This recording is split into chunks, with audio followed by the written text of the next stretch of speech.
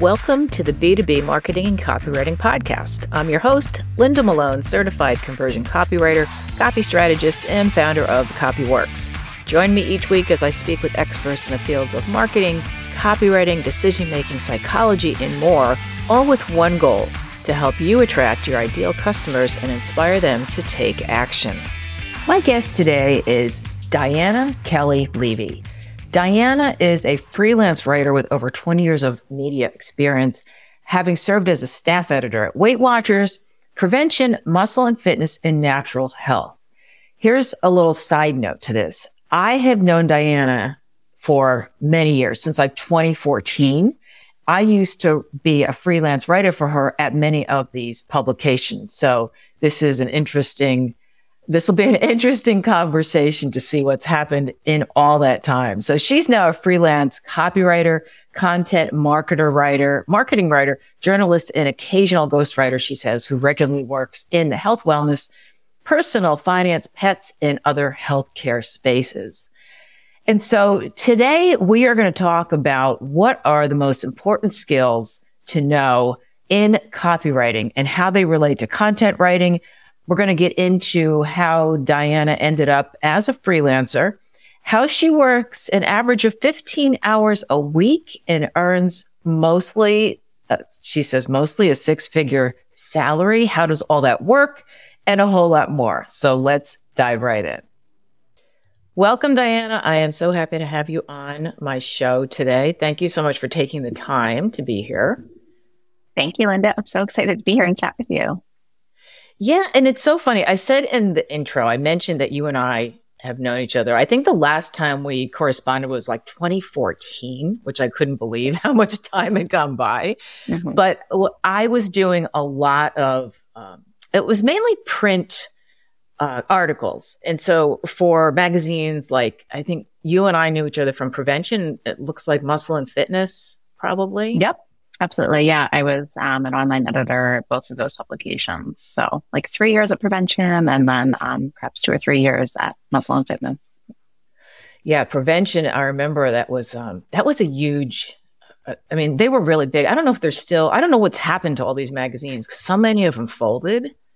Is Prevention still around? Prevention's still around. I know they have the website. I don't know if they have the magazine. I feel like so many of these magazines, sometimes they fold it, but then they come back with special issues, sometimes quarterly and things like that. So I think it kind of be tough to track. And at the time it was Rodale, and I'm not entirely sure the company is right now for Prevention.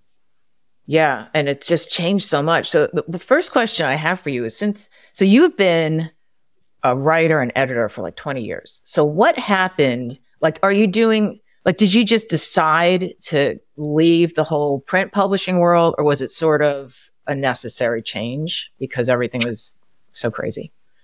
Like what happened? Yeah, I think what's interesting is I actually wound up at WeightWatchers.com was my first editorial role.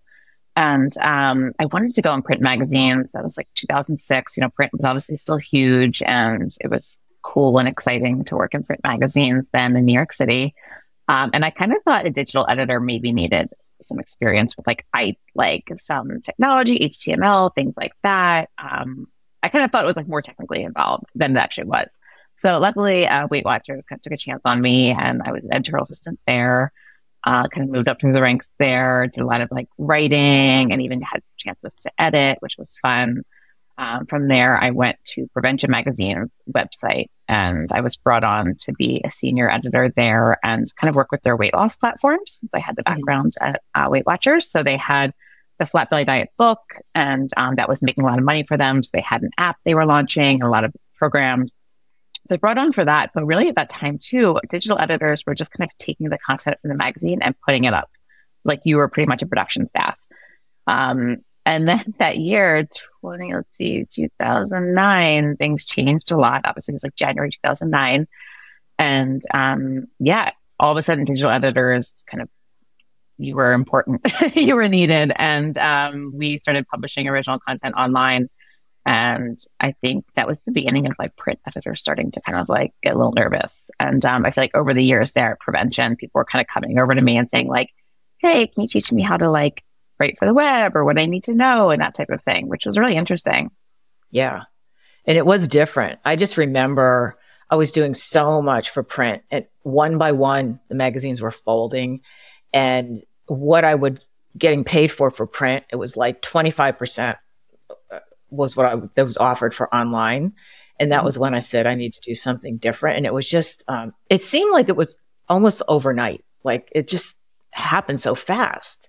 And so it's just, and I notice now that when I go on LinkedIn and I'll look up like editors I used to write for and work for like yourself, and everyone's freelance now. Yeah. Or they're working with brands. I find that, which is good for me and you, people like you who, a lot of them are working with brands with their content, managing editors, head of content, that type of thing, because that's really where the money is. And I don't know that I would say it's definitely more secure, but, I don't know that I would say a full-time job is more secure. Freelancing is kind of all over the place this year, but I kind of wanted to bet on myself. So there was a lot of layoffs in media, and I got let go from Prevention in February 2013. And I was always freelancing on the side. And I kind of was like, let me try this. Let me see if I can make it happen. So I did, and I never went back to a full-time position again. I did take some part-time positions because I kind of felt like it was good to get out of my studio apartment in Manhattan, and just to have that steady paycheck kind of was nice to like know that 2 days a week I was going perhaps in an office or working from home. I just kind of got some steady pay rather than chasing after it all over the place. I know. I mean, that's the thing where people put down like 9 to 5, jobs. And I've been an entrepreneur my whole life. So I don't even know. I can't remember the last time I had like a 9 to 5 job. I can't imagine. And I think that once you have that mindset, it's really hard to go back because you're going to run, even if it's less money. Because I know for me, you have your downtimes and you have, times where you have more work than you can handle. And it's something you have to learn to manage as a freelancer, as you know. So, but how do you manage to work? Like you told me you work an average of 15 hours a week now, and you manage to still like keep up at a 6-figure income. Is that? Yeah. Correct? Yeah. And I finally got back to the 6-figure income this year, after having 2 kids in the past 3 years. So my kids are in daycare school 3 days a week, and I just sit down and work as hard and fast as I can. Those 3 days that they're in school. So really I can have like an hour of I have about 24 hours to work a week. And so really kind of just keeps me very focused. I tracked my time with Toggle, and previous having kids, I think I was tracking my time since like 2016 on. I know that in 2018 I was like hitting 6 figures, but I was like working like 40 hours a week. And it's like, right, if you have the time in your week, you're just kind of working slower, dawdling, maybe spending a little more time reading articles, right? Reading a little bit more on LinkedIn. So I just really limit the time that I'm doing much else that isn't like client work. And even of those 15 hours, I would say about 10 of it is like client work right now. A little bit more coming up soon because I have like a new kind of like anchor client I'm doing some stuff with. But it's just a matter of like being focused, and I'm not doing that much else with those days. Yeah. That is key. Because I know with myself, I use Clockify, which is it's like Toggle. Mm-hmm. And I track, like I find if I'm not timing myself, I'll look at my phone, I start doing, and it's like, it's the hardest thing for me. And I always joke, I've never been diagnosed with ADHD, but I have such a hard time focusing. I'm sure I'm kind of borderline. And so the only way is if I have I listen to headphones that has like binaural beat, like productivity music, and I clock and block out time, and still it's hard. So I admire that, but it sounds like you really you don't have a choice. Like you have to, this is the time that you have. And so you've got to make the most of it. Yeah. Yes. And when I've had the weeks where I'm not as busy, maybe I'm like one article due on Friday, I'm not getting it done on Monday. I'm like taking my time. I don't, I'm doing more marketing. I'm doing more outreach. I'm a little bit realizing that I don't have as much work coming in. So I'm sending out like a lot of introductory emails and messages and just following up on previous contacts and things like that. To your point too about like finding like how to be productive. I tried the body doubling type technique with like Work From, the app there, where you like kind of join on like a video type call with somebody, and I would like sign on and like work for 45 minutes together. And there's music and play in the background. It's kind of hosted by somebody. So it kind of just keeps your butt in the seat. And I find that I got a lot of work done that way earlier in the year. Yeah. And I find that, if I have to do that, that I definitely, if I have like an hour to get something done, say I have a doctor's appointment or something, and Right. I will get it done. I'll get a lot more done than if I'm just randomly, just sitting at my desk. Hey there, fellow copywriters, entrepreneurs, and B2B marketers. Before we dive back into the conversation, let me introduce you to a game changer in the lead generation arena. It's called Lead Feeder. Now, we can all relate to the struggle of identifying those elusive website visitors and turning them into valuable leads. But what if I told you there's a tool that not only promises but delivers on supercharging your lead generation and sales efforts? Yes, I'm talking about Lead Feeder. Imagine having the power to identify companies visiting your website, track their behavior in real time, and seamlessly integrate it all with your CRM. Lead Feeder is not just a tool. It's your secret weapon for efficient and targeted lead engagement. So what sets Lead Feeder apart? Well, it's the ability to provide detailed insights into visitor behavior, helping your sales team prioritize efforts and close deals faster. With customizable notifications, lead scoring, and GDPR compliance, Lead Feeder is changing the game. So if you're ready to revolutionize your approach to leads and deals, head over to leadfeeder.com for your free demo today. That's LEADFEEDER.com. Don't miss out on the future of successful lead generation with Lead Feeder. And now back to our show. What surprises me, especially when I was really doing a lot of article writing and content writing, and I would be juggling like way more assignments than I would be willing to do now. It was crazy at one point. Now I forgot what I was going with my question. I know. I was always surprised to hear of someone like you, who is an editor, still having to market yourself. Like I would think, once you get to a certain level, do you ever is there such a thing as getting to a level where you just don't have, like if you're working for yourself, but you don't have to market yourself? Yeah, I mean, that would be nice, right? So I think, and I would say even now I do a lot more like writing than editing. I almost want to get back to editing a little bit more because I feel like it's hard to just do writing all day long sometimes. So the kind of switch tasking of editing is fun for me. So no, I'm always marketing. Hopefully you get referrals and things like that. And I'm always following up on like those warm leads, I would call it. I kind of go back to like my Google spreadsheet of everybody I worked with over the past couple of years. And I go look down and look up somebody's name, see where they are on LinkedIn, send them an email. If they're somewhere new, if they're at the same place, just kind of check in. And I'm always doing that.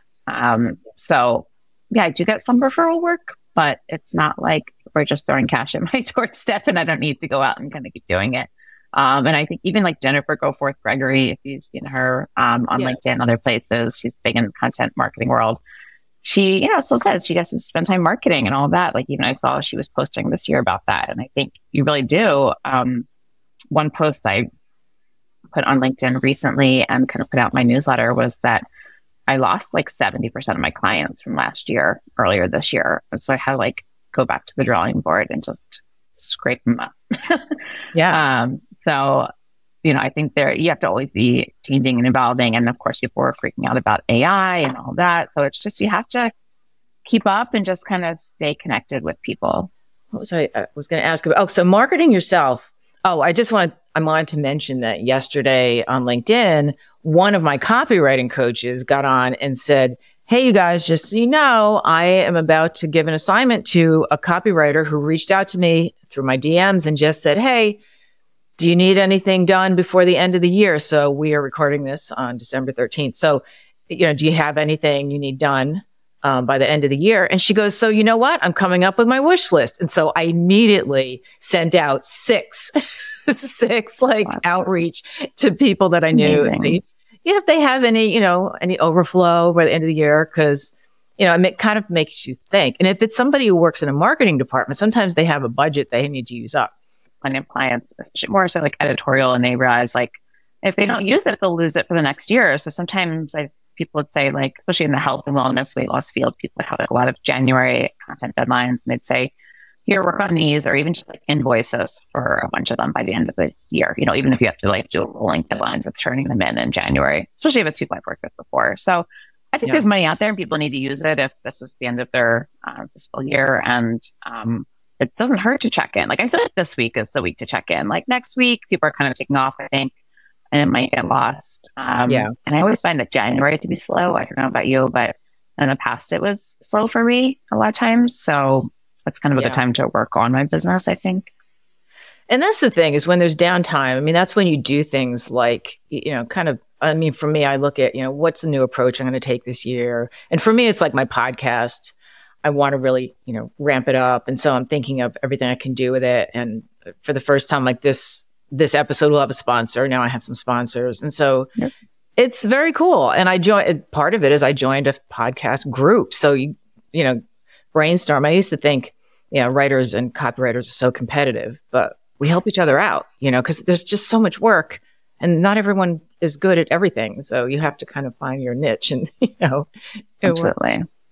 Yeah. So that's how you stay top of mind with like editors and clients. Like, so you just go back through your list occasionally and anything else that you do along those lines to.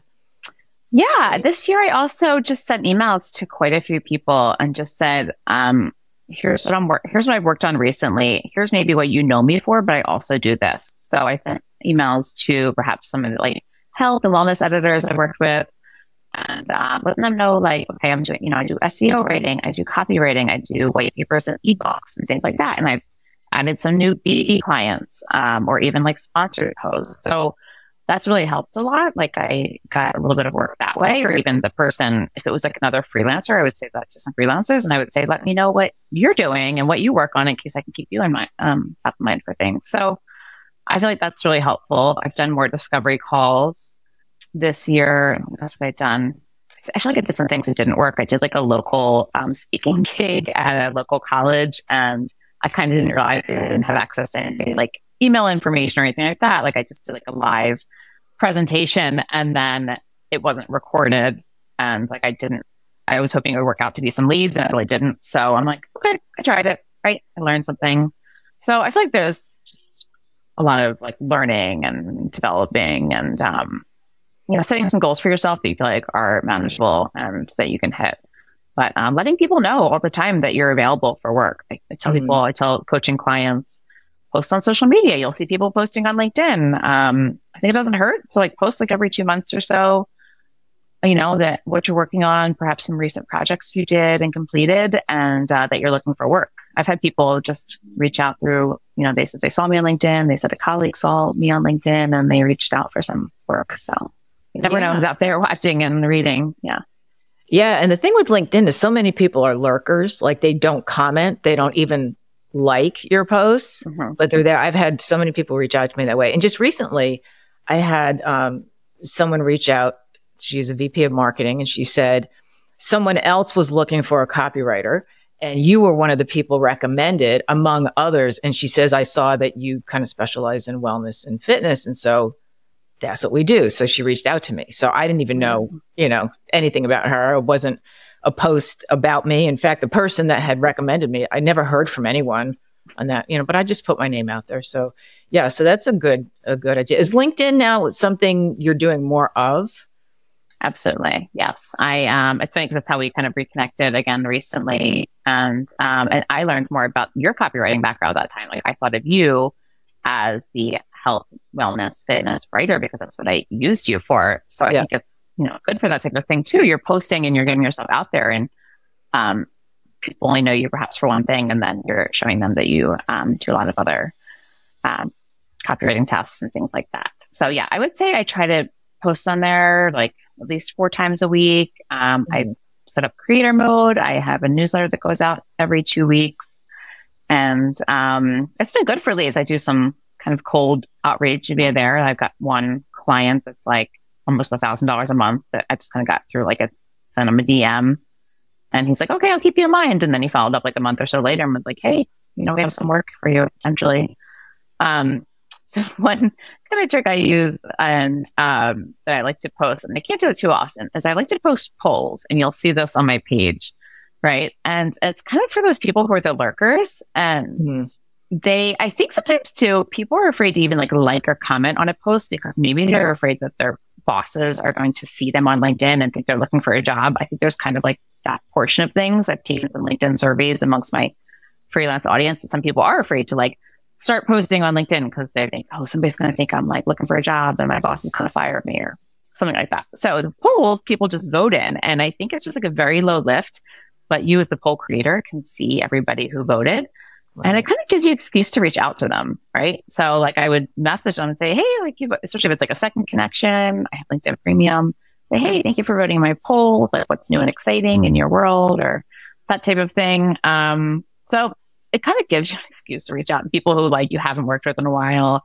Yeah. They just, it's just a way to interact with them and kind of just put yourself in front of them and give you that excuse to kind of reach out.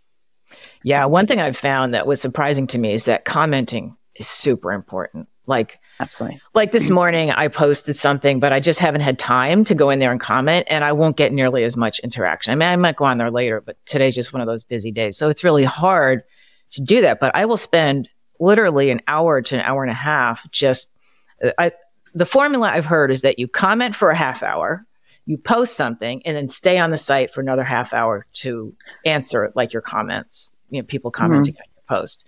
And that seems to work really well. And then you're all supposed to, reach out to the people who are potential prospects, but sometimes you don't know. And I've like met a lot of people who I now consider my friends on LinkedIn. It's like, and they're not really somebody who'd ever hire me, but it's fun. And it's like, I work out of the house. It's just me. So, that's my water cooler. It's like, hey, what's going on? And joking around and that kind of thing. So, but yeah. Do you use any particular tools or systems to like either streamline your process? Like we talked about productivity and that kind of thing, or even just improve your workflow? Because I'm always looking for something.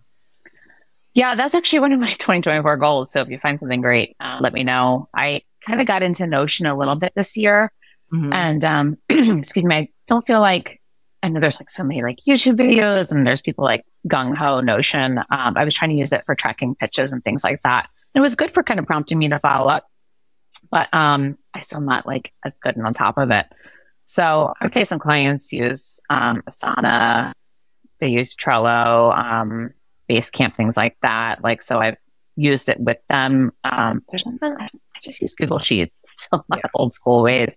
And so, I'd love to find some processes and define things and just kind of streamline some stuff a little bit more, especially because like working those like 3 days a week, I feel like just having some more things in place would really just help me.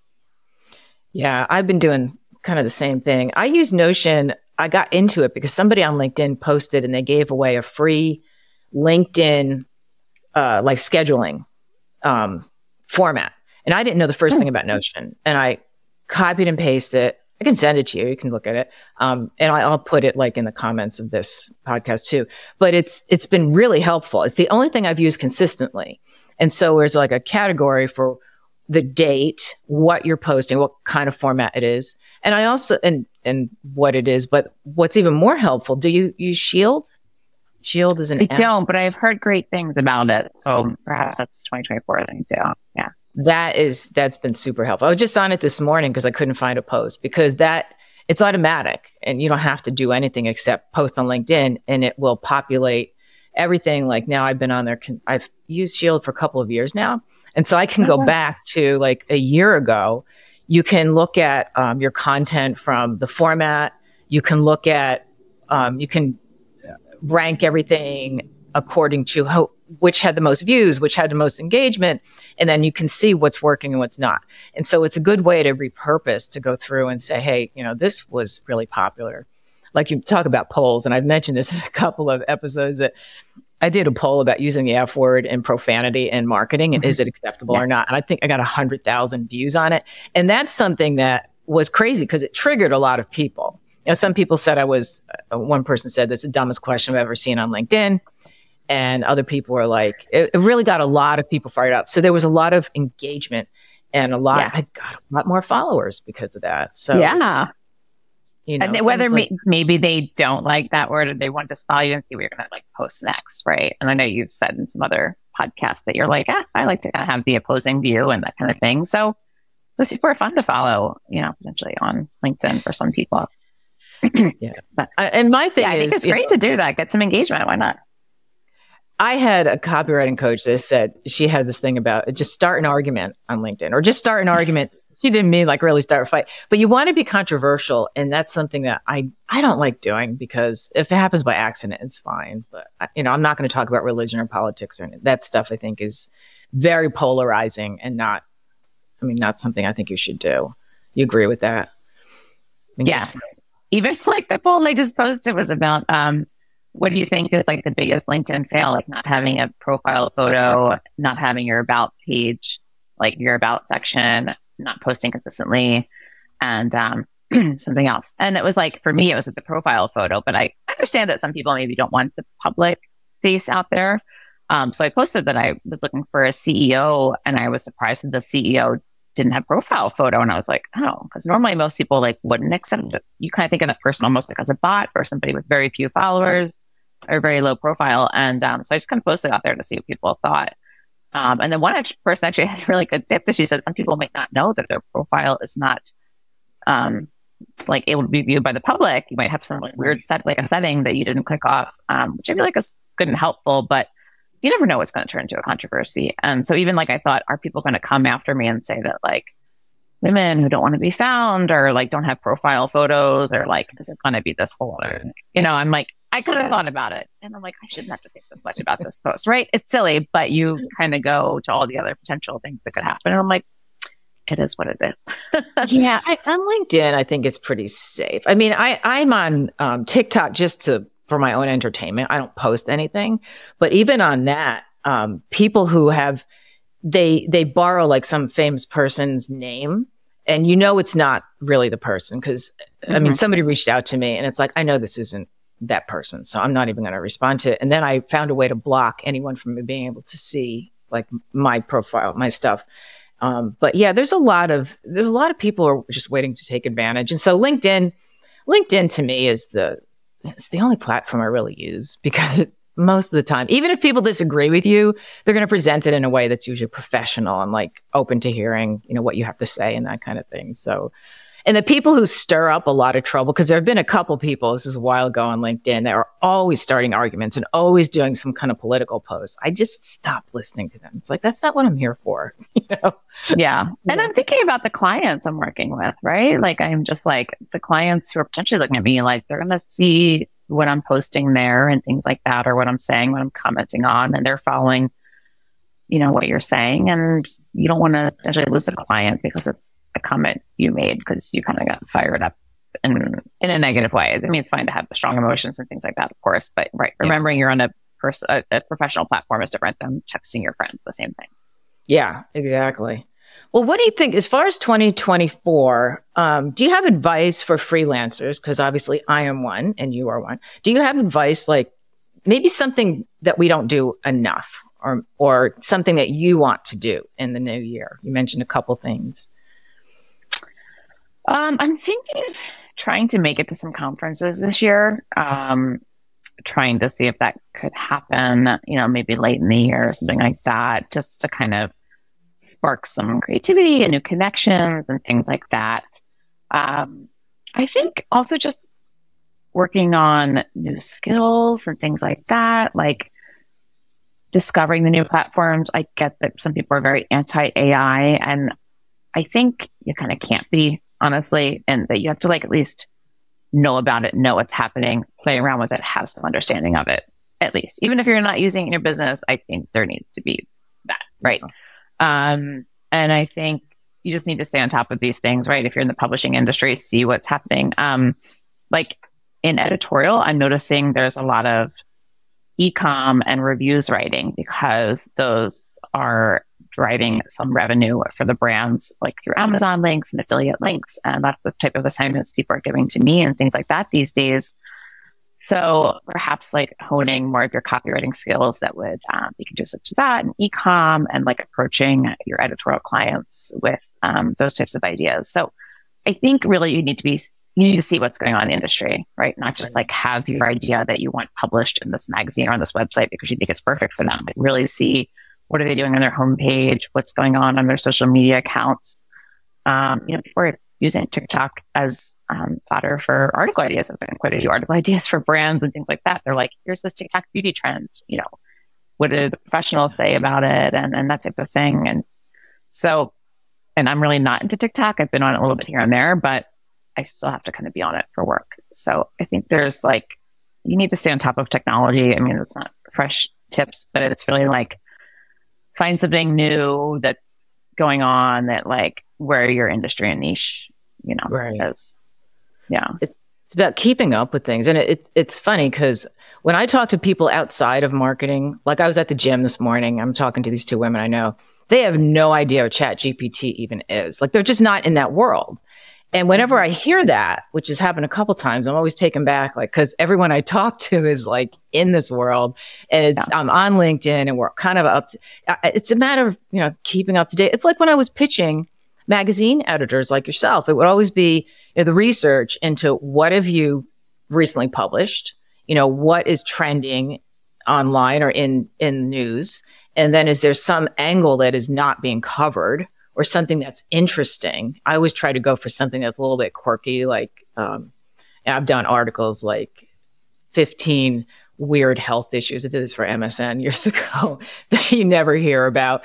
And I knew it was something that would get a lot of eyeballs, which it did, because it was just really weird. Like there's some syndrome where people just don't know what one side of their body is doing. It's like some kind of a stroke thing. And so one hand will unbutton a shirt and the other hand will button. I mean, it's just weird, but it's legit. So I would find like really weird things like that. And so, but it takes some digging. You're not just going to surface level pitch something and expect it. You can't expect it to be accepted. So yeah, so I guess that goes for copywriting or for content, really.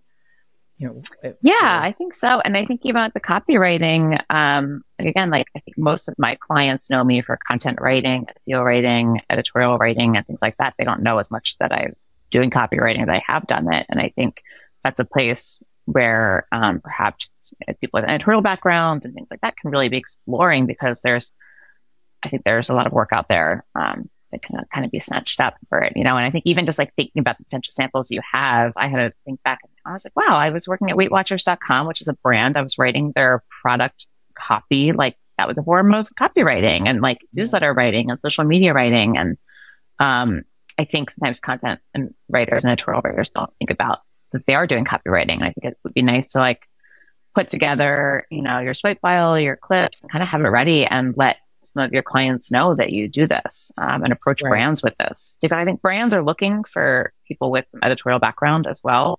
But they want to know, somebody used to write headlines for magazines and like the cover lines. That's copywriting. You've got somebody to pick up a magazine from a grocery store checkout line or an airport and buy like an $8 magazine, that is totally copywriting. So I think you have to think of what you're doing in a more sales forward way sometimes. Yeah. And if you can come up with a new way to walk off the weight, you're golden, right? Because oh my gosh.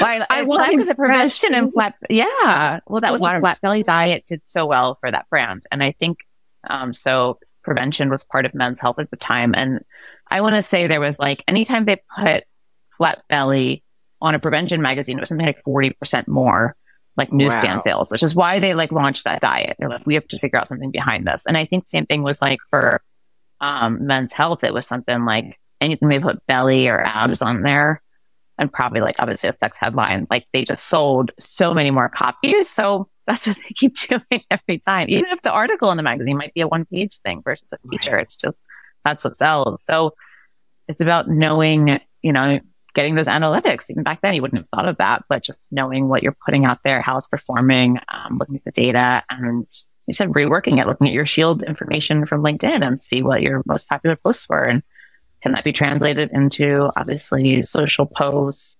newsletters, a cool a podcast topic? I think that's really what everybody has to be doing to maximize their time as well.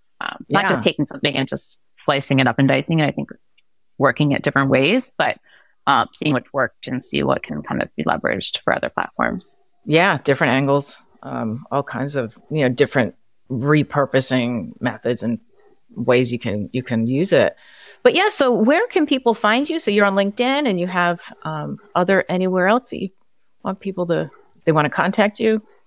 Thanks. Yes. I'm on LinkedIn at Diana Kelly Levy, Levey. And I'm on dianakelly.com.